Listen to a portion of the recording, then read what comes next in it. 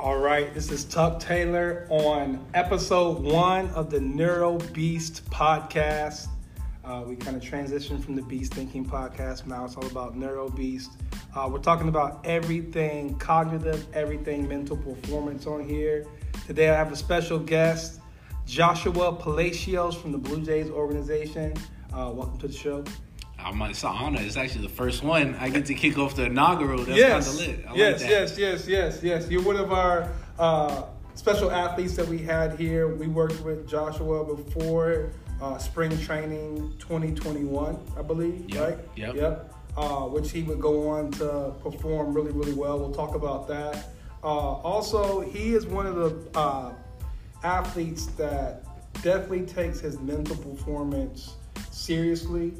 He's become a big reader in the past 2 or 3 years. He's read a lot of books. So in our sessions, we were able to kind of go deeper than I can go with a lot of athletes on the mental performance side of things. And I learned a lot of things from talking to him. He learned a lot of things, and it was cool to be able to not only talk about these things, but to actually be able to see him go put these things in action and get the results from it. So we're going to talk about some of his experience here at Neuro Beast. And also just life as a pro, talking about some of the esoteric topics like, giving back to the game and things like that a lot of guys don't talk about. So welcome to the show. Yes, sir. Thank you. All right. So first tell us a little bit about yourself, your path to making it to a pro athlete. Well, I grew up in Brooklyn, New York, born and raised. There, started off my baseball career in Brooklyn, New York. Had the advantage that my dad played professional baseball at a lower level. My uncle played in the major leagues for some time. Okay. So I had a little bit of advantage of they had known what it took to get there. But growing up in Brooklyn, not many people going there for baseball players. Right. A lot of scouts don't really go down there. Usually the underdog in most scenarios, and not a lot of colleges going there. So for all the guys in high school, it's not... For me, it wasn't easy to go like, hey, junior year I was committed to school. I didn't have any offers junior year. And somewhere like mid-senior year is when I actually started getting my offers. So for all the people panicking, don't panic, bro. It still happens. So after college, after high school, where did you go? After high school, I had some options to get drafted, but not at a level that I wanted. Didn't have a lot of scout exposure and everything. It was really, they had to kind of press the scouts and teams' hand to come through. So didn't quite get the money and the number that I wanted, so I went to Stony Brook University, which was like a Cinderella story. Right before I went there, they went to College World Series a year and a half before I went, and it was like their first time ever in the College World Series. It was in New York, so it seemed like a good fit, and I went there for actually only 1 semester before I transferred out. And where did you go after that? I went to San Jacinto Junior College in Houston, Texas, which is different. Going from Brooklyn to Texas, that's a little different. Yes. Different parts of the map. You see people on horses and everything. They really out there. The Black Cowboys and everything, they're really out there. Oh, yeah. So I went there, San Jacinto, for finished my freshman year there, and then played my sophomore season there. And then went to Auburn University after that. And then after my first year in Auburn, that's when I was drafted. Nice. In the 4th round. By what organization? Toronto Blue Jays. Toronto Blue Jays. Good stuff. So that's awesome. And then that's just the story in itself. There's a lot of ups and downs in your path, but it kind of showed early on that you had like the mental toughness required to continue on your path, continue the process, and kind of figure things out along the way. Now getting more into your relationship with mental performance, kind of tell us about how that whole thing started. It started out when I originally entered professional baseball. I did pretty well. Going into my second season, I had some troubles, like ups and downs. And the one thing that I never did was read. So I was always kind of letting the reading go, and I practiced, did all my baseball stuff. And going into my third season, I hit a slump, like a serious slump. Didn't know what to do. Started off the season great, but hit this point where I couldn't do anything right. Every day I was striking out left and right. My girl was coming down, my boy was coming down to see me play professionally for the first time. All I'm doing is K'ing like crazy. So I made the decision, like, look, if I want to go to places that I've never been, I've got to do stuff that I've never done. Absolutely. What's something that I've never done that can help propel me forward? And it was reading. I hated reading growing up. I never wanted to read. So I decided, you know what? I'm going to pick up a book, read, and hopefully this thing will help propel me forward as something that I'm making a sacrifice to do. So I picked up The Mental Game of Baseball. And great book, by the way. It's one of the best books you can read as a baseball player.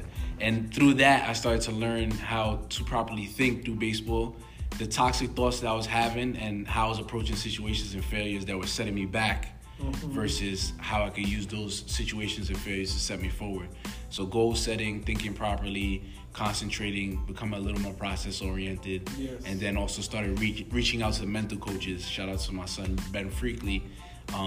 They started kind of walking me down the path of learning to retrain how my mind thought so I could better adapt to these situations I'm headed in. And so we've talked about some of your experiences with your mental coaches. If you had to say, like, what was some of the sessions like, and what was like the main thing that you really learned from them? So to start with them, I wasn't down with it. Mental coach came to me at first. I was a little prideful. I was like, nah, don't worry about it. In my family, we figure it out. I've been through a lot. I've been able to get through it to now. I'll be able to figure it out going forward. And then what really got me in there was I wanted to learn how to goal set. And that was kind of the first thing that walked me in there. They were always there, available if we needed to talk, but I felt soft if I'm going to be soft if I'm struggling. I got to go talk to the dude over here. He's got to fix my mind. Right. Like, I thought you're mentally soft if that's the case. Right. That's what I thought at the time. Little did I know. But we got into goal setting and learned how to properly arrange my goals. And the first thing that stuck with me that kind of drew me in was I told Ben, I want to hit 330 for this month, which is a batting average of 330, which is an outcome goal that I actually have no control over. Right. And then he was like, all right, well, maybe let's change it from 330 to something you can control. And I was like, nah, Ben, I can control 330, like thinking I know everything. Right. And he was, all right, we'll do 330 is the outcome. And then we broke it down into a tree. Well, how do you get this 330? And then we thought about it, and we were like, all right, maybe I can get this 330 in my bats by having good at-bats. Then he was like, okay, let's break down the tree. What constitutes a good at-bat for you? And then for me was picking a good pitch to hit and being competitive with 2 strikes. And he was like, okay, well, how do we get better at picking a good pitch to hit and getting better with 2 strikes? Then we trickled that into my preparation. Well, then I was like, all right, maybe I can focus more on what pitches I'm swinging at in batting practice and only hitting good pitches there. And then 2 strikes, I gave him my thing, and I was all right. And then we broke it down to what's a routine that can help prepare you for your preparation. And then when I was able to see that on the back end, I believe that month there, I hit 375. Oh, wow. And then the next month, I hit 400. And I was like, holy crap, this stuff works. Right. Like, breaking this down into processes and everything works. Right. And then that started really, like, my appetite for learning, put it in hyperdrive. Yeah, those reverse engineering your goals kind of gives life to your goals. It kind of gives you the action steps and the behaviors. We talk a lot about that here, the behaviors that are going to lead to that goal. 330 was an arbitrary number. It was what it was. What you really wanted to do was bat better. And so how you become a better batter, like you said, you start to break down the steps all the way down to your day-to-day routine that you need to do to become a better batter. And over time, became a better batter. Yep. And then even things too, like some things I can't control. I could do in baseball, you could do everything perfect and not get a hit.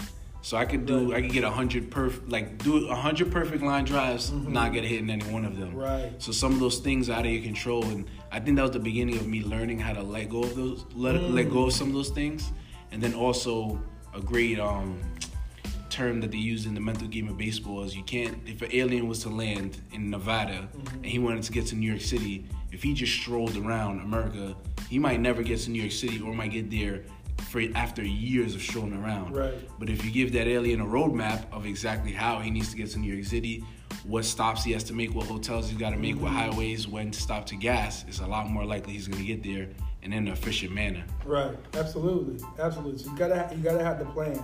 So from learning how to set goals with your mental coaches, talk a little bit more about where did your mental performance go from there. So you know how to set goals, you know how to kind of set up a day-to-day routine, you're becoming more process-oriented. What was the next step if you had it? The next step after that was learning how to kind of rewire how my brain thought about certain things. So failures, other things that I can't control, which is in baseball, you can do as well as you want to do. The team ultimately has the decision and the opportunity and the power to call you up. Right. So learning how to try to let go of some things that I don't have control of in that aspect. Exactly. And be a little more focused on how can I just better myself. Right. So better myself, I had some problems with when I would fail in certain situations. I would tell myself certain stories. Mm-hmm. Like I struck out. Wow, I struck out to a guy who's really not that good. Maybe that means that I'm not that good. Maybe I might not be cut out for this level, this, that, and the third, when it was just a small scenario and a small situation that happens here and there that I could have learned from. Right. Instead, I turned it into something, or feeling, oh, shoot, I struck out. Maybe I'm not hitting good today. It's not a good day for me. My routine was off, and then letting that kind of turn into catastrophe, where all of a sudden now I'm walking myself into failure and telling myself I'm going to fail. Right. And then it kind of turns into what you actually start thinking that's going to turn into. So learning where to concentrate, how to concentrate, and how to rearrange how I was thinking about failure and success in like a marathon season. So basically just perceiving how you're perceiving the game, your perception of the game had to change. Yes. Your working definition of failure had to change. Yes. Gotcha. Yeah, one thing that I realized at a younger age, I was extremely successful, or at a certain younger age, I became extremely successful. And my best friend was the inner critic, because I go 4 for 4, 5 for 5, and they'd be like, yeah, it was good, but you got to do better than that. It was 5 for 5 with 5 singles, and that actually propelled me forward. That was a great help. Instead of being comfortable, like, oh, I went 5 for 5, like, nah, but it wasn't 5 for 5 with 5 home runs. Right. I went 3 for 5, but yo, you didn't go 5 for 5. You didn't have a perfect day. Right. And then using that inner critic to make me better. But then when I got to Pro Bowl, I started to fail, and that inner critic actually became my worst nightmare. Because now it's like 0 for 4. Damn, you went 0 for 4. You struck out 3 times. You're not good enough. You're not ready for this level. Like you weren't meant for this, that, and the third. So what do you do with that critic now? Is that critic still there? Did you have to kill the critic? Like what is it? What does your head sound like now when you fail? Now when I fail, I'm trying to learn from why I failed and how I can use that to propel me forward. So I had to learn when the inner critic I'm allowed to listen to him, and when he has to go away and have to be in silence, how I got to flip that mindset. So for instance, I strike out now. Okay, let's break it down. Let's reflect on it. Why did I strike out? Did I strike out because I swung at a bad pitch? Did I strike out because I wasn't prepared? Or did I strike out because my approach initially was a bad approach? Or did I just not fully commit to what I was doing? Start picking apart those things and be like, all right, it may have been I had a great approach, everything was right, but I didn't fully commit. Next at bat, let's fully commit to what I was doing. Yes, got you. So now you're able, sounds like, we talked about Trevor Moawad's book, It Takes What It Takes, but it sounds like you are actively practicing neutral thinking now. Yes. So you're not getting too low on yourself, you're not getting too high on yourself. You're sitting right there with the truth of the matter that happened. And now, from an unbiased, unemotional standpoint, you're able to analyze what happened. What do you think kept you from, being able to have that neutral mindset before? It was just, I think, over time, the repetition of the inner critic being what helped propel me forward. When things would go wrong, the inner critic came out and he was trying to help propel me forward. And in certain situations, like when you're failing a lot, the inner critic becomes an enemy because he's tearing you down and you're not having the success. You're actually doing bad, and he's continuing to pull you down and be like, you know what, over for 2 days in a row, wow, you really suck. You're not working hard enough. You're not doing enough. You're not doing this. You're not doing that. And you start running yourself in circles. Yes. When in that moment, what you really need is like, all right, an unbiased, neutral thought pattern of what happened, disconnect the emotions from what happened, and just look at it for what it is, and how can we use this to propel ourselves forward. Or even, at the time, I would try to positively think too, like what's the positives I can take about this? But now, after reading Trevor Moawad's book and a few things that we talked about, realizing that just neutrally thinking about it is the best approach moving forward. Right, because what he's alluding to is that when you think too negative, obviously that gets bad. But thinking too positive, and that's where I used to be on this positivity kick too. That's actually just as bad because it's escaping you from the truth.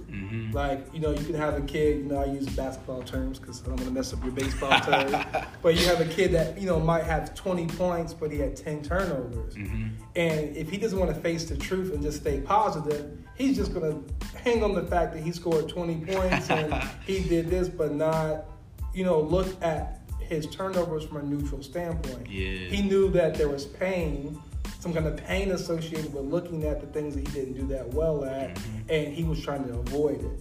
But like you said, neutral thinking is just, hey, what's my stat line? What did I do? What did I do good? Cool. So when you do good, you have to. I understand why you were doing good. You need that conscious competency. It's like, all right, so these were my lead measures. I did this well. I'm gonna continue to do this well. But I did this bad. What were my lead measures to this? I might need to change something up. Yes. And being open to change things up too. Do you see a lot of players at your level that just aren't open to changing some of the ways that they've done things, and it's out of fear of maybe getting worse, or like, do you ever see? Has that ever happened to you? Or have you ever seen like a player like that before? Well, yeah, I was nervous too. The main thing we see is guys usually, like a lot of guys that fell off, and some guys at my level, not that I'm a great wizard, but you can kind of tell guys don't sometimes understand why they were so good at a certain point. So a lot of guys will, at this level, try to go back to find, hey, I was elite at this time, I felt great, everything was great, let me find out why I was doing great at this moment, but they don't really understand it. They're trying to pick out little things that may not really be the reason, like, oh, my hands may have been tilted 2 inches to the left, or oh, I may have been slightly a little forward or a little more ahead, instead of understanding like their behaviors, the processes, and the routines that they were doing at that time. Because that's really what you can carry over. Moving your left pinky 2 inches to the left is really not doing that much for you. Right. Your processes, your routines, and how you're going about things is really where. And those are the controllables. Yes. Yeah. And so you see a lot of guys, they don't really want to adapt something new because they don't really understand what worked. So they're just holding on to anything that kind of comes around, like, oh, I think this worked. This is how I've always done it. The mindset's like, I've always done it this way, so I have to do it this way going forward. And maybe the reason why you've always done it that way is the reason why you're failing right now. So it's really hard to let go of something that you've held on to your whole life. Right. That's deep. That's really deep. That's deep outside of sports. Yeah. All right, so let's go back kind of on the timeline a little bit. So you've met with these mental performance coaches. They've kind of reshaped the way that you are viewing the game of baseball. You started to read books, so educate yourself more, and you're allowing them to educate you more. So what happened next? Where are we at on the timeline now? Yeah, so from goal setting, I moved on to starting to read books. I believe Brent Frigley gave me Stillness is the Key. So learning a little more how to become still, how to slow down, and just a background for everybody. I was diagnosed with ADHD at a younger age, so learning to cool down and not being hyper in a sense was always a struggle for me, especially mentally. My mind moved fast, so that was a good thing for me. And then I moved on to AA. Shout out my boy Rob DiBernadetto. Yeah, I said your name right, don't worry. But we talked and everything, talked about where I wanted to go, what I wanted to do, gave him some background, and he threw out the book called, we wrote it down there, The Mindful Athlete. It's called The Mindful Athlete. Yes. Just had a brain fart. Yes. So he gave me the book, The Mindful Athlete, and we started to read on The Mindful Athlete, and it gave me like a real in-depth understanding of what the psychology is for an athlete, what makes a better athlete versus what makes an athlete worse in the way he's thinking, and exactly just like the neural ways about how the neural pathways and all those little things. So it gets real deep into there, and then into your life, like what certain things that you identify with that bring about struggle. One main thing that I remember is his famous quote, the famous quote by Robert Frost that he brings up a lot. Yes. Is the only way out is through. Yes. And talking about also how we identify ourselves with certain failures. So certain situations, we've always failed in it. So identity is to fail in that situation because you believe that's you. Right. So a lot of like real deep things in your life and your personality and stuff like that I was able to pick apart with myself. And we started working on that with myself. How do I fix this? How do I fix that? How do I not use the past as an indicator of what's going to happen in the future, and starting to let go. And then through that process, I started to see that I was actually letting go of limits that I had previously put on myself. What were some of those limits? What were some of those things that you had to kind of like break apart a little bit as you were maturing as an athlete? Like the habits. So for instance, a lot of guys do this. I'm not a superstitious guy, but I realized I was being superstitious, and I would have the first at bat. I wouldn't feel good. Things would go wrong. Pitcher throws me a pitch that I could hit, swing through it. I'm not feeling good. I step out the box, and now I'm thinking, oh, crap, I don't feel good. This is going to be a really bad day. It's going to be a struggle. instead of letting go of what I'm feeling in that moment. Just because in the past that's happened doesn't mean that has to happen right now. So I started holding on to that, like, all right, well, this happened to me 2 weeks ago, and 2 weeks ago that started a slump that lasted a week that killed my batting average for 40 points, and now I'm way away from what I need to be thinking about, which is a process. So trying to detach from all the identity of things that happened in the past. Do you feel like your ADD was making that worse at one point? So once you were kind of catching on to one thought about something bad, it was jumping to another bad thought, another bad thought, another bad thought, another bad thought. Oh, it was killing. It was killing me because it turns into like a tornado effect where I'm running a tornado and then all of a sudden I forget that I'm even on a baseball field and that I'm hitting. Now, what was my approach? I don't know. What was I trying to do? I don't know. What was the last 2 pitches that he was doing? I don't know. And now you got the umpire saying, hey, you got to step in the box, kid. It's time to go. And at that point, you're definitely destined to fail. You got no plan. You're destined to fail at that point. Got you. So, Mindful Athlete, great book. I've read it as well. So now you're becoming more, sounds like, present with your sport now. You're not just out there anymore. You're starting to pay attention to how you feel, your emotions, things that you can start to come up with more of a mental performance strategy to play better. You know, some of the stuff is obviously they're great tools for life, but also they're just great strategies in mental sports performance to forget about past mistakes with error parking and to, you know, let go of the emotions of the past, so you're not experiencing now in the present when you're supposed to be performing. So those make, you know, a lot of like the strategic sense on doing that. So what happened next? That was what, around 2020? That's 2019. I also read Relentless, great book, one of my favorites by Tim Grover. Learning how to think in a more mentally tough way.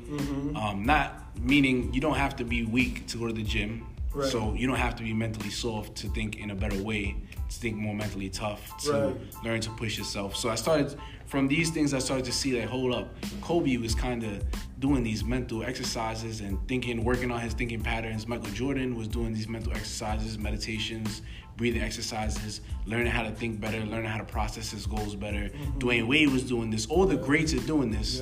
They don't really promote it, but they were doing it. And these are guys that I look up to when I was little. Like, and I appreciate the fact that you're a hoops guy too, by the way. Yeah, I love basketball. I'm from New York City, man. That's automatic. That is automatic. I looked up to those dudes. So seeing that, people don't tell you that. They just tell you Michael Jordan went to the gym and put in work, and if he was struggling, he just pushed harder than he was pushing before. Because people don't have the context. And Kobe, the same thing. Or he just went to the gym and shot 6,000 shots and came out better. No, I started to learn that he shot 6,000 shots, but it was about how he went about those 6,000. He was present for every single one of those 6,000 shots. He was in his process for every one of those 6,000 shots. Therefore, he got better than another guy who took just as many shots as him, but wasn't present, wasn't completely in the moment, wasn't able to let go, wasn't able to be relentless through failure. Didn't have that, I think it's Cal Newport, that deep practice. He didn't have that deep practice. It's different between just being out there and then actually, you know, taking chart of your makes and misses and your percentages this time versus last time and slight things that you're doing to adjust your jump shot or your swing. That's good stuff. So like to add to that, in the cage, what I did is I was always a quantity guy, not really quality. So I have a bad day, and even to 2019, I'm still tweaking, still working on these things. I'm learning this, but I'm going through it and I have a bad day. Okay, let me go take 200 swings in the cage. Like, I'm not leaving this cage till I take 200 swings. Because I'm still thinking in a little bit of a quantity mindset. So I'm just taking as many swings. I'm like, somewhere in this 200 swings, I'm going to feel my swing again. So I'm just swinging blindly until I feel something and I can hold on to it. And unfortunately for me, sometimes it worked. And then I would keep going back to that because it worked. Not knowing it wasn't efficient, not knowing it's breaking my body down, not knowing what I'm doing. But I didn't really have the grasp of like, hey, these 200 swings I'm taking, I'm only probably getting a good 50 out of them. And the rest is just discardables or might be making me worse because I'm not really focused on a clear goal that I'm trying to get to. Exactly. So that's good. And one thing that I can appreciate about you too is just, again, not only reading this information in these books and, you know, becoming fascinated by mental performance, but you actually had the guts and the grit to actually go and try these things out at the level you're at. You know, a lot of guys don't like to mess around with a lot of their stuff once they start to get at a high level. But you again, it's the openness that you possess as an athlete, which is one of the 5 main traits of really good athletes is openness. You exude that because you're always trying to find ways to get better. So speaking about different ways you got better, what happened after you read The Mindful Athlete? I think we're in like 2020, 2021 now. Yeah, we're heading into 2020, the off season. Mindful Athlete opened my mind up to a lot of different things. Read Relentless.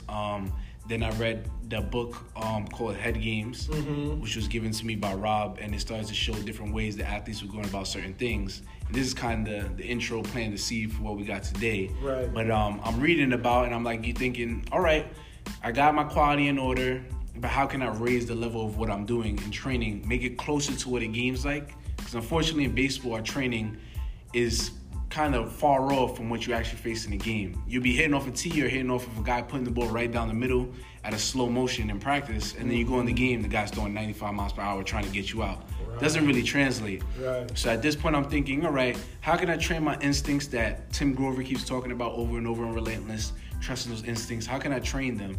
And then in the Head Games book, one of the main passages that popped out to me that we talked about was the Steph Curry situation where his trainers got these these lights that go about and they switch colors, and he puts them all over the gym and kind of hides them from Steph Curry, as told in the story. And Steph just going about his regular practice and everything, he sees a light, and upon seeing the light, he has to activate a movement perfectly and then finish it off with a specific shot that light represents. So each light will represent something else. Sounds very cognitive to me. That is a fact. Sounds extremely cognitive. Yes. So I didn't really know what cognitive training was at this moment, but I was like, man, that sounds like he's training his instincts. And reading about what the greats did, reading about their behaviors, and reading about their mind state, they all trusted their instincts and had elite instincts. But as a person, it's like, yo, how do we train our instincts? Right. Like, how do we go about doing that? Nobody knows. Like, I started, at this point, I have more of the knowledge of how you're supposed to think, where your goals are supposed to be at, and what you need to do.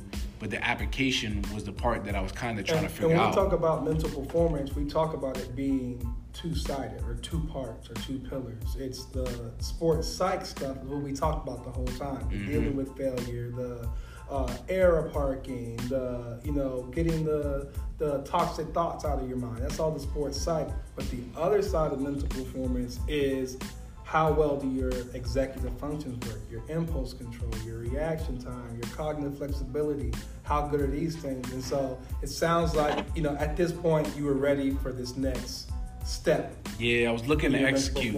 Yes, Yeah. my uncle always tells me, ideas are great. He's a businessman, entrepreneur. Ideas are great. Everybody's got an idea that turn them into a millionaire.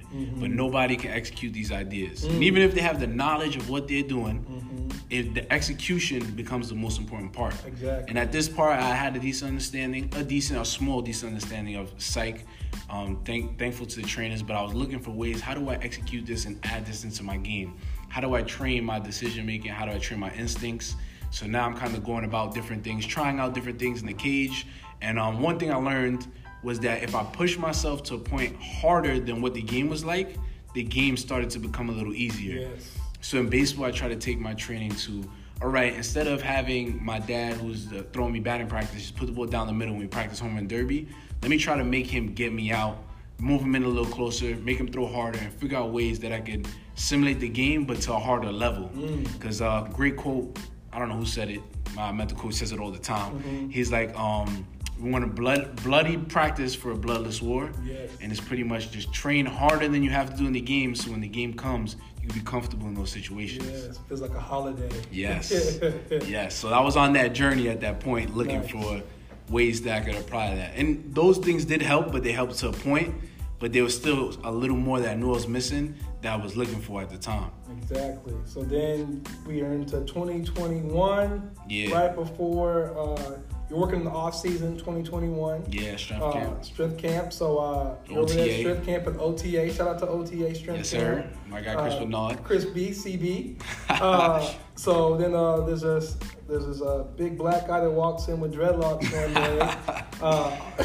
And so kind of take it from there. Yeah, so after learning all these things, especially with the head game, it talked about Tom Brady, Kobe Bryant, and Michael Jordan all doing some type of cognitive training So at this time, a little before this, I'm looking on the internet, trying to figure out what cognitive training is. I see like a very small amount of stuff. Don't really know what it's like or what it's doing or what I'm supposed to head into. But I'm training with Chris, and Chris is applying a few things that are pretty nice, but I know I want a little more. And then this big black dude walks in with dress and a B shirt on and goes, yo, Chris tells us like, hey, I knew this guy for a minute.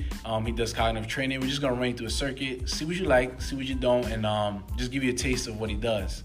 And I remember that day we ran through a circuit. We're cooked, by the way. We just did a full workout. We're cooked.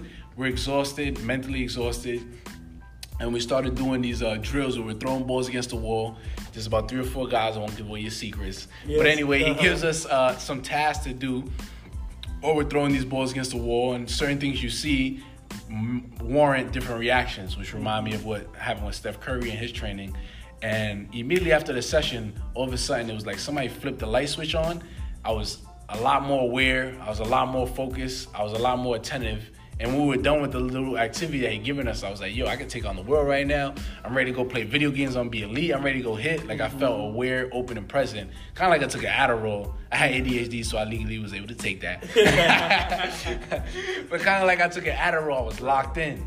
And at that point, I was like, man, this might be the missing puzzle of what I'm trying to get at. And then one thing that also stuck out in the beginning was when we did the activity, it raised my awareness and kind of like the pressure sense with the time going on. It felt more like I was in the bottom of the ninth or in a situation where I was trying to make a team or a pressure situation, something that me personally I'm addicted to. But when I felt that, I was like, oh yeah, this is the training or some type of training that may help me get to the place that I want to be at, where all the pressure's going on, and then I have to calm myself down and focus through this. Yes. We had a lot of different moving pieces, a lot of different stimulus, and that was one of the early criticisms of cognitive training is that how do you mimic the same levels of anxiety or arousal as an actual game? And I was one of those critics. Like, how do you get that to translate when you actually are in the midst of doing cognitive training and you have all these decisions to make in split seconds? Stress is stress, whether it's bottom of the ninth, whatever it is, you can mimic that and recreate that in a laboratory setting. I've seen, the most calm guys break sticks over their legs in here. And people that normally don't curse are cursing. Like, it can get you kind of out of pocket. So that was good stuff. So from after our first meeting at OTA, remember you approaching me, or I approached you, or however it was, and I just wanted to see if you wanted to, do more of this and kind of do the actual NeuroBeast method. Yeah. And then I remember spring training was right around the corner, so we had to hurry up and get a lot of hours in with you. So we were going like 4 or 5 times a week. Yeah, we were getting it. Yeah. We were getting after it. Yeah, and so kind of talk about more of your training here and some of the epiphanies you were having about your mind and your brain and how it worked. Yeah, I remember especially the first thing we did was the assessment at OTA. So I saw you out. I realized like, hey, this could be the application. I'm open to it. Let me try it, see what's up. But from what I learned, what I was looking for, this could possibly be what I was looking for to finish out, or not finish out, but kind of help complete a process that I've been going through. And we did the assessment. And I remember we had to do the assessment with certain tennis balls.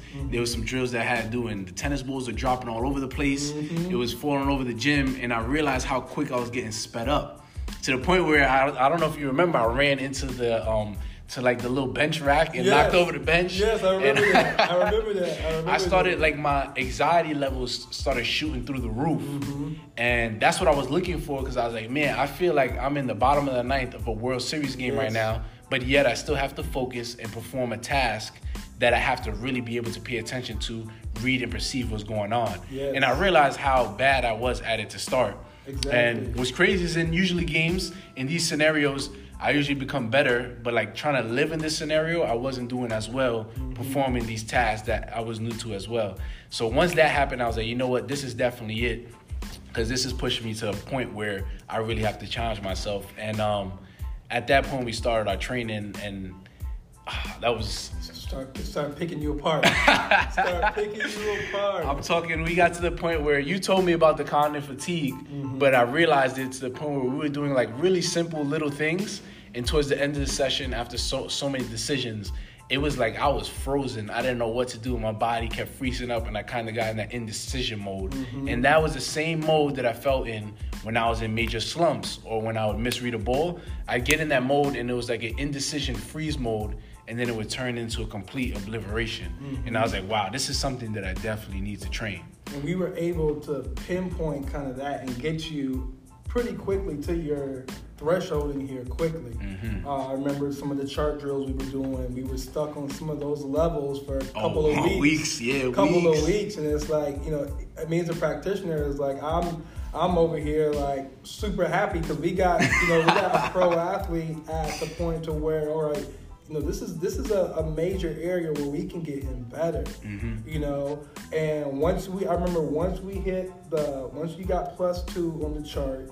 And then I should be giving away all my stuff. But once you got past a certain level on the chart, and then we had the actual fielding drill that we did. Yeah. And I remember my camera guy being here and being like, "Man, like you're cooking this dude." Like everything you throw at him, he could not do it. But I remember specifically the session where you start getting it. And I remember, what did I tell you? What did I tell you needed to do? So we had already previously wired you with a bunch of decisions. You were getting more cognitive, and then you were still having a problem with this drill. And then what did I tell you? Yeah, I remember at the point, it's been maybe a couple weeks at this point. The drill was killing me. Mm-hmm. We're mimicking some type of outfield work to keep it simple. Mm-hmm. But we're mimicking some type of outfield work and have to read something, make a decision, process it, and move in a certain direction. And what happened was I kept making the wrong decision or becoming indecisive, or where I would false step in one direction and then go to another, and I had a safety net every single time we did this. And I remember you told me exactly, look, we put in the work for multiple weeks. Your mind is processing everything faster than it was before. You don't have to jump to conclusions or anticipate conclusions like you did before. Just slow down, read what's going on, and make your decision, and it's still going to be faster than what you were doing before. Mm-hmm. So at that point, I was like, you know what, let me trust what Tuck's saying, even though I didn't think that it was possible. Mm-hmm. And I gave myself the extra second, or in my mind, it felt like the extra second to read and then realize what's going on and make my decision. And I started making clean movements. And all of a sudden, I started trying to move just a little faster or read a little faster, and it was clean. And I was like, oh, crap. We're getting to the spot faster. We're doing everything quicker. But in my mind, I'm doing everything slower. And that was kind of the moment where I realized, like, oh, man, stuff is actually slowing down for me at this time. The matrix effect. It's like, as a practitioner, it's my golden nugget for all of my clients is to get into that moment where it's like you're Keanu Reeves in the Matrix, you're dodging the bullets, you can see them coming out the barrel, you can see them spinning. Mm-hmm. It feels like you have all the time in the world to dodge them in that instance. But I love it. And what really happens there is your perception and your processing gets really, really elite. Mm-hmm. So you're seeing it and you're processing it really fast. You don't have to rush and make a decision then. Yep. You can just go ahead and make the correct decision. And it's going to be, like he said before, it's going to be a lot more efficient. So yeah, like that was like, as far as, creating a program for you and all that kind of stuff, and then being able to be in that moment of seeing kind of your brain hit that threshold and hit that switch onto like a way better brain was amazing. And so I was just happy off of that. I remember talking to the camera guy, my guy nephew, man. I was like, Neff, man, like, did you see that? He was like, yeah, like, this stuff really starting to work. So that was great. I was really happy with our time that we spent together. We had amazing conversations. We got in a lot of good cognitive endurance work. And then you go into spring training. So talk about your spring training. Yeah, spring training, especially that defensive job. Defense was always something that I was working on for the last 3 or 4 years that kind of held me back in baseball, specifically that. And I remember going to spring training, doing some drills, and doing some fly balls and fungos. And I was like, you know what, the first time I do this, I'm just going to take what Tuck said. I'm going to just read this slower. If I make the wrong decision, I'll be able to react and make the right decision after. But I'm going to read this properly, feel like I'm moving slow, and just try to make everything clean. And I started to wait. The guy would hit the ball, and I'd wait a little longer than I thought in my mind it took. Make the right decision, read the angle, read where I need to go and get to the spot. Then I started realizing, like, oh, man, hold up. I'm making these decisions, and I feel like I'm waiting a long time, but I'm there before the ball's getting down. I'm, like, behind the ball. I'm clean. My routes are all clean and good. And even after the session, my coach came up to me like, hey, what were you guys, like, what have you been doing? Because from 2 weeks ago to now, you look like a totally different outfielder. Everything you did was good. It's clean. It was raining on us at the time, and everything I was doing was still clean. Boom. Balls up in the rain. He's like, what are you doing? And then at that point, I knew, like, yo, what we're doing here is actually slowing down what I'm doing in the game. And then I started to take that into the games in spring training. And at this point, I'm in Major League spring training, so I'm facing Major League players. Like, I'm facing Aaron Judge, facing Stanton and all these guys. And one particular moment where Aaron Judge had hit me a line drive, crushed it over my head, probably like 100, 500, 6 miles per hour. And I'm close to the wall. And for me, it moved in slow motion where he hit the ball. I gave it a second. I read where it was going. I took a couple steps back. I understood, like, this ball is not going to leave the park. It's going to be somewhere around the wall. I was able to take a look at the wall, then look back at the ball, make a judgment like, all right, in about 2 steps, I'm going to take a hop and grab this thing before I hit the wall. And I did it. All felt like slow motion. Hit the wall, came down. And then after I caught the ball, not to gas it, felt like I was in the Matrix for a second. And I was like, oh, shoot, I just did that. This is a play that I could not make before. Right. And my boy Xavi, who's also came here for a little bit, is in center field like, let's go, boy. Let's go. Let's go. That's what we do. That's what we do. And it hit me like, oh, man. Like, I was hyped in the moment. But I was like, oh, shoot, stuff is actually slowing down in the game. This is something that would have moved at 1,000 miles per hour before. Exactly. For me, and anybody else would categorize as a really difficult play, but something for me kind of felt like, oh, this is just what we do. We practice this, and everything kind of just slowed down. I was able to trust myself and the instincts, like what they were talking about with Tim Grover at the time. Yes. And you know, as a practitioner, you don't know necessarily what's going to go, what's going to happen, how your clients are going to play. But once I started seeing what he was doing, what you were doing, I was like, oh snap! I think we got him. We got him. And then the next game, you were playing really good. And then you started hitting the ball really well. Yes. Talk about your hitting. Hitting it helped as well, too, because I started to see the ball. I started to perceive what was going on a lot faster and seeing everything move a lot slower than it did before. So it wasn't like I was on a magic pill, but I could realize what was happening before it happened. Mm-hmm. So I had situations where a guy would throw me a 95-mile-per-hour fastball, and I'd be a little out in front. And I come back into the dugout and be like, damn, man, why this guy throw me a changeup in that situation? And I remember one of the guys was like, changeup? Bro, that was 94-mile-per-hour fastball. And I was like, wait, what? Are you serious? And they was like, yeah. And then because you could see it up on the board. And I was like, oh, shoot, things are actually slowing down as I'm hitting as well. And I started having situations where through some practice and stuff, I started being able to, I can't give away my secrets here, but I started to be able to look for certain pitches and then still be able to catch up to a 95 to 100-mile-per-hour fastball. In one circumstance, I was looking for one pitch, and off of pure reaction and perception, I was able to turn on a 100-mile-per-hour fastball, which is the hardest thing to do in baseball, at least as a hitter in my perception. And I didn't even know what I did at the time because things started to slow down. Mm-hmm. But going back, doing the research, I'm looking like, wait, hold up, that pitch was 100 miles per hour. But to me, it was looking like more of like a 93, 94 mile per hour fastball that I was hitting. And that's when I started to realize that, hey, how I'm perceiving everything and the time that I have now is a lot more than before. Right. Absolutely. And I was seeing it. I'm not a big baseball guy, but I was able to like dissect your performance and also looking at some of the numbers how you had hit the previous year and saw that they were, it was a huge jump. Talk about some of your increases in your statistics from spring training 2020 and spring training 2021. Yeah, spring training 2020. Some things that I would attribute to spring training 2020 is, one, we talk about cognitive capacity. It was a lot going on. It was my first time in Major League camp, and I had a lot of reporters around, a lot of fans around, a lot of people talking to you. Mm-hmm. You got a lot of thoughts of like, hey, is this my chance to make the team? Is this my chance to show the Major League coach what I have? And all those things started dawning on me. And then on top of that, didn't have somewhat of the secret code here where things were slowing down. So with the pressures, with the thoughts, with the worry about what the coach may perceive and how my bats were going, and kind of my mind going frantic, I hit .095 in 2020 Major League Spring Training.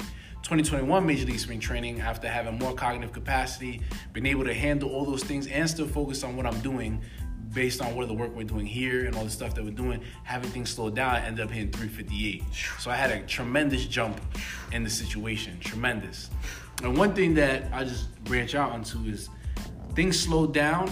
They became easier, yes. But one thing that I realized, we talked about cognitive capacity, having distractions around you and inside your mind, which we try to fight, but having them inside your mind, but having the capacity that even though there's a distraction in my mind, telling me something else, I have the capacity to focus on what I need to focus on. Absolutely. So like, people, you might know this as a basketball player, a scout is sitting there 5 feet away from you watching you take your shots. And you know in your mind, if you're not fully present, it happens. You're aware that this dude's watching everything that I'm doing as you're shooting, which you shouldn't be focused on. Or like you're hitting and the major league coach is right behind you. And like, this dude's evaluating everything I'm doing as you're taking a swing. And prior to this, it was like, yo, those thoughts would kill me, and now I'm falling apart because I can't focus on that and this at the same time. Not that you should. But now I started to realize I'm having those thoughts of like, this dude's right here watching me, but I have so much space in my mind that I can still focus on what's going on. Like, yeah, this dude's here watching me. All those things are running in my mind, but I can make the decision, have enough space to still see the ball come in, still focus on the little things, or playing the game in, well, I don't want to skip, but playing the game maybe Major League Camp, you hear a guy be like, you suck, swing at the ball. I hear him, like he has a little space in my mind that he's screaming, but I have so much space in my mind that it doesn't completely control everything I'm doing. I can still work through that. One is your ability to process what's going on, and two, your ability to have good selective attention. So we did a lot of distraction tasking here, drills in here, where it's like, we would kind of get a little wild with it, but I'll have my godson come in and talk to you and ask for your autograph while you're doing a cognitive drill to see if you can stay locked in, because part of that is the part of the game that people don't realize you have to be able to process. You got to process the success. You got to process the criticism. You got to process the people that you give a lot of cognitive weight to being at the game. And if you don't have enough space, those things dominate your performance. If you have enough space, those things are just a part of your performance. Your performance is still going to go on. They're just lucky to be along the ride with you while you're doing it. No, so we were definitely extremely proud of the way you were playing here. I didn't understand baseball a lot, so I'm like, once I saw you get the call up, I was like, actually, we skipped that part. So we were still in spring training. So go ahead and finish up talking about spring training, then we'll get into that. So I had a great spring training, did really well, did the best I did this was like my second big league camp, but I've went to big league games before, so I'm doing the best I have. I didn't make the team out of big league spring training. And I go down to AAA / the All-Site, and then 2 weeks later, I get a call up to the major leagues. For the first time, I'm in the major leagues, in the big show, everything that I ever wanted, everything I wanted to do in my life. And then that's where I really see that these things helped me a lot, because getting there, first day, without this training, it would have kind of been a mess these 2 weeks. Like, you got your family calling you, and you're trying to call your family. Like, I found out 2 hours before the game started, 3 hours before the game started, I was going to major leagues, and I was playing that day. So I'm calling family and friends, trying to let everybody know I'm showing up. You've got reporters, you got friends that you've played with, you've got coaches all coming to congratulate you and tell you this, that, and the third. Congratulations. You've got cameras going on you. All these things while you're trying to prepare for a game. Right. Not a part of your normal pregame regimen. No, sir. Like this, it's a mass amount of what you can call distractions coming towards you while you still have to focus on what you have to do. And in a sense, all the things that you do in the game now are more important, because every little decision, every little thing that you do affects if the team wins or loses. And if the team loses one game and falls out of the playoff by one game, you could have been that reason why the team lost and didn't make the playoffs. So I had all these things grabbing at me to talk about the capacity. Now you've got fans screaming all these things, and without this, it would have been a lot harder to focus on what I needed to focus on. Do you think that all the extra stuff would have mentally fatigued you prior to the game? It would have took up more space in my mind. It would have, in certain circumstances, would have dominated my mind. Like, one day that I go back to is when your godson's in here vacuum cleaning, and he doesn't know what he's doing. He just gave him the vacuum, and he's sucking up something that is not supposed to be like, and the vacuum's about to explode, and we're in the middle of exercise, and we're both trying not to laugh. And we kept it together. Like, it's just like you gotta like. Able to hold it together, focus, and finish out what we was doing. After we finished, we started laughing because little man had no clue. But that remembering that, and then as I'm like playing the Yankees, who was I was a fan of since I was little. You've got the Yankee fans all screaming at me, wilding on me. It kind of brought me back to that moment. And one thing that we use here that helped a lot was like, all right, every cue of when we hear a distraction is going to be a cue to focus back on the process 100%. And what we're doing. And we used it the day where your godson was here. Every time he messes up with the vacuum cleaner. That's just a reminder to focus back on the Lock process. back in. And I was able to use that in probably the highest leverage pressure and anxiety situation that I've ever been in, and was able to be successful in those situations because of the preparation, the work we did. Shout out to Deion Brown, baby. You're here doing more work than your goddad is, man. Shout out to Deion. Deion just broke his arm, by the way, so we got to send him some well wishes, man. Oh, man. So that was, again, watching you being able to, one, perform really well in spring training was awesome. I was like, great, you know, not that I want to take full credit or take any credit from your hard work or anything, but just knowing how diligent you were in here. Mm-hmm. You know, you were 4 days a week. Like, for those of you who've done cognitive training, 4 days a week is not comfortable at all. At all. You're taking your brain through things that you don't normally take it through. You're uncomfortable. It's going to make you a little bit more physically tired, mm-hmm. like which is crazy too, right? Yep. We didn't really talk about that aspect, but like we're doing normal stuff in here, and sometimes we're sweating, sometimes the heart rate's elevated, and you're not really doing anything physically. So the demand that cognitive training places on your brain and your body isn't a joke, especially when it's done the right way. But you were going 4 times a week, which was great, and you led up to having an amazing spring training. Now you get to call up to the big leagues, and you're performing real well. Talk about some of the other experiences you had at bat, or like some of the different scenarios you were in as a big leaguer during that time. One scenario was when I was in the big leagues, I was facing the Yankees, who mm-hmm. I wanted to beat so badly. And I get up against a hitter. Mind you, prior to this, I wasn't feeling the best. Mm-hmm. A lot of baseball players know. Sometimes you hit a point where you're just not feeling good in your swing. Mm-hmm. And I was able to use some of the mental psych and some of the stuff we did here where, all right, it's okay if I don't feel well. What is my focus? What is my process? And then another thing that we used was to detach from the emotions. So detach from the emotion of not feeling good, letting go and just trusting myself. Like, all right, I'm going to trust in my abilities here, that all this work that we put in is going to be able to pay off. And especially with the cognitive stuff, learning through the process of how to let go of trying and focus on trusting and accepting. And I was facing, pitcher, forgot his name, but we got bases loaded. It's the first inning, and throws me like a curveball with 2 strikes. And I'm battling. I'm able to trust myself. Got a hit up the middle. Curveball kind of seemed like it was moving in slow motion. Got a knock up the middle to get 2 runs in off of the Yankees. And I was extremely excited. Number one, not only because I felt bad, and prior to that, me going to 2 strikes, I looked like crap. Mm-hmm. But number 2, giving myself the ability, like, hey, I had in my toolbox the ability to step out, take a deep breath, know what my process was, and be like, I'm fully going to commit to this, and I'm going to just trust in my instincts that I've practiced and I've tried. And through the training we did, kind of builds you up to trust your instincts, because if you're trying to think through all the things that we're doing, you really can't think fast enough to do the activities that you're supposed to do here. Mm-hmm. You're not going to be successful in that. Right. And that's when you learn and you start getting the flow feeling of trusting. Like, hey, I see this, and my mind recognizes it, trust it, and if I do it wrong, I could always correct and fix it, versus sitting here and trying, like, mentally trying, like, I got to be better, I got to do better, I got to focus, I need to get a hit, and really trying to feel better versus, hey, I put in the work, we've done it, we've trained the instincts, let my instincts take over my game. Yes. And that has to be one of the most rewarding feelings as an athlete. Oh, yeah.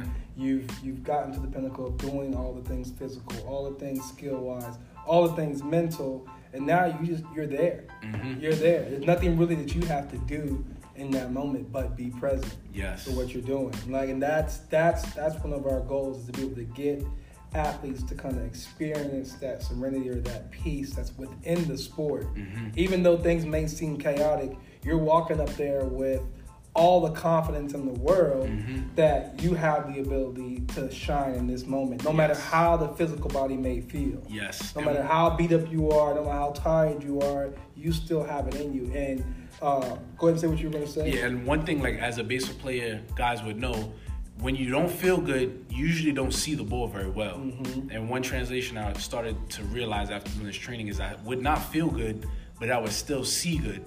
Right. So that's one of the biggest things. You want to be able to see and perceive what's going on in the ball, be able to read the ball early and know where it's going. And when you're not feeling good, it tends for me, at least in the past, I would just swing at everything because I wasn't seeing. And that was a huge change I saw. It was like, man, I don't feel good. My swing doesn't feel good, but I could see every pitch coming in. I have I'm making better decisions. My play discipline is getting better. So that's for me as a baseball player, one of the greatest things you can have is to be able to always, or not always, but usually see the ball really well, regardless of the movements that you're making. And NeuroBeats, we talk about our 4 Ps now, but it's perceive, process, perform, and then as far as programming goes, you progress the programming. But it sounds like you got that perception and that processing point done, and you're playing at the level that you have, so you have the performance capability as well. Yes. And it was just great, like I said, watching everything just come together. Like I was talking to your strength coach, Chris, he was excited too, because as strength coaches, and I'm a strength coach as well, it's only you only can do so much for your athlete to get them so much ready to perform at that moment. And your heart kind of wrenches when you see the guys that work so hard that just couldn't put it together. Yeah, that's tough. That just couldn't put it together. And that's what, that's one of my main passions of doing what I do now is I like working with hard-working people. I'm not going to work with people that aren't hard-working. But it's hard. Just because you're working hard doesn't mean you're going to succeed.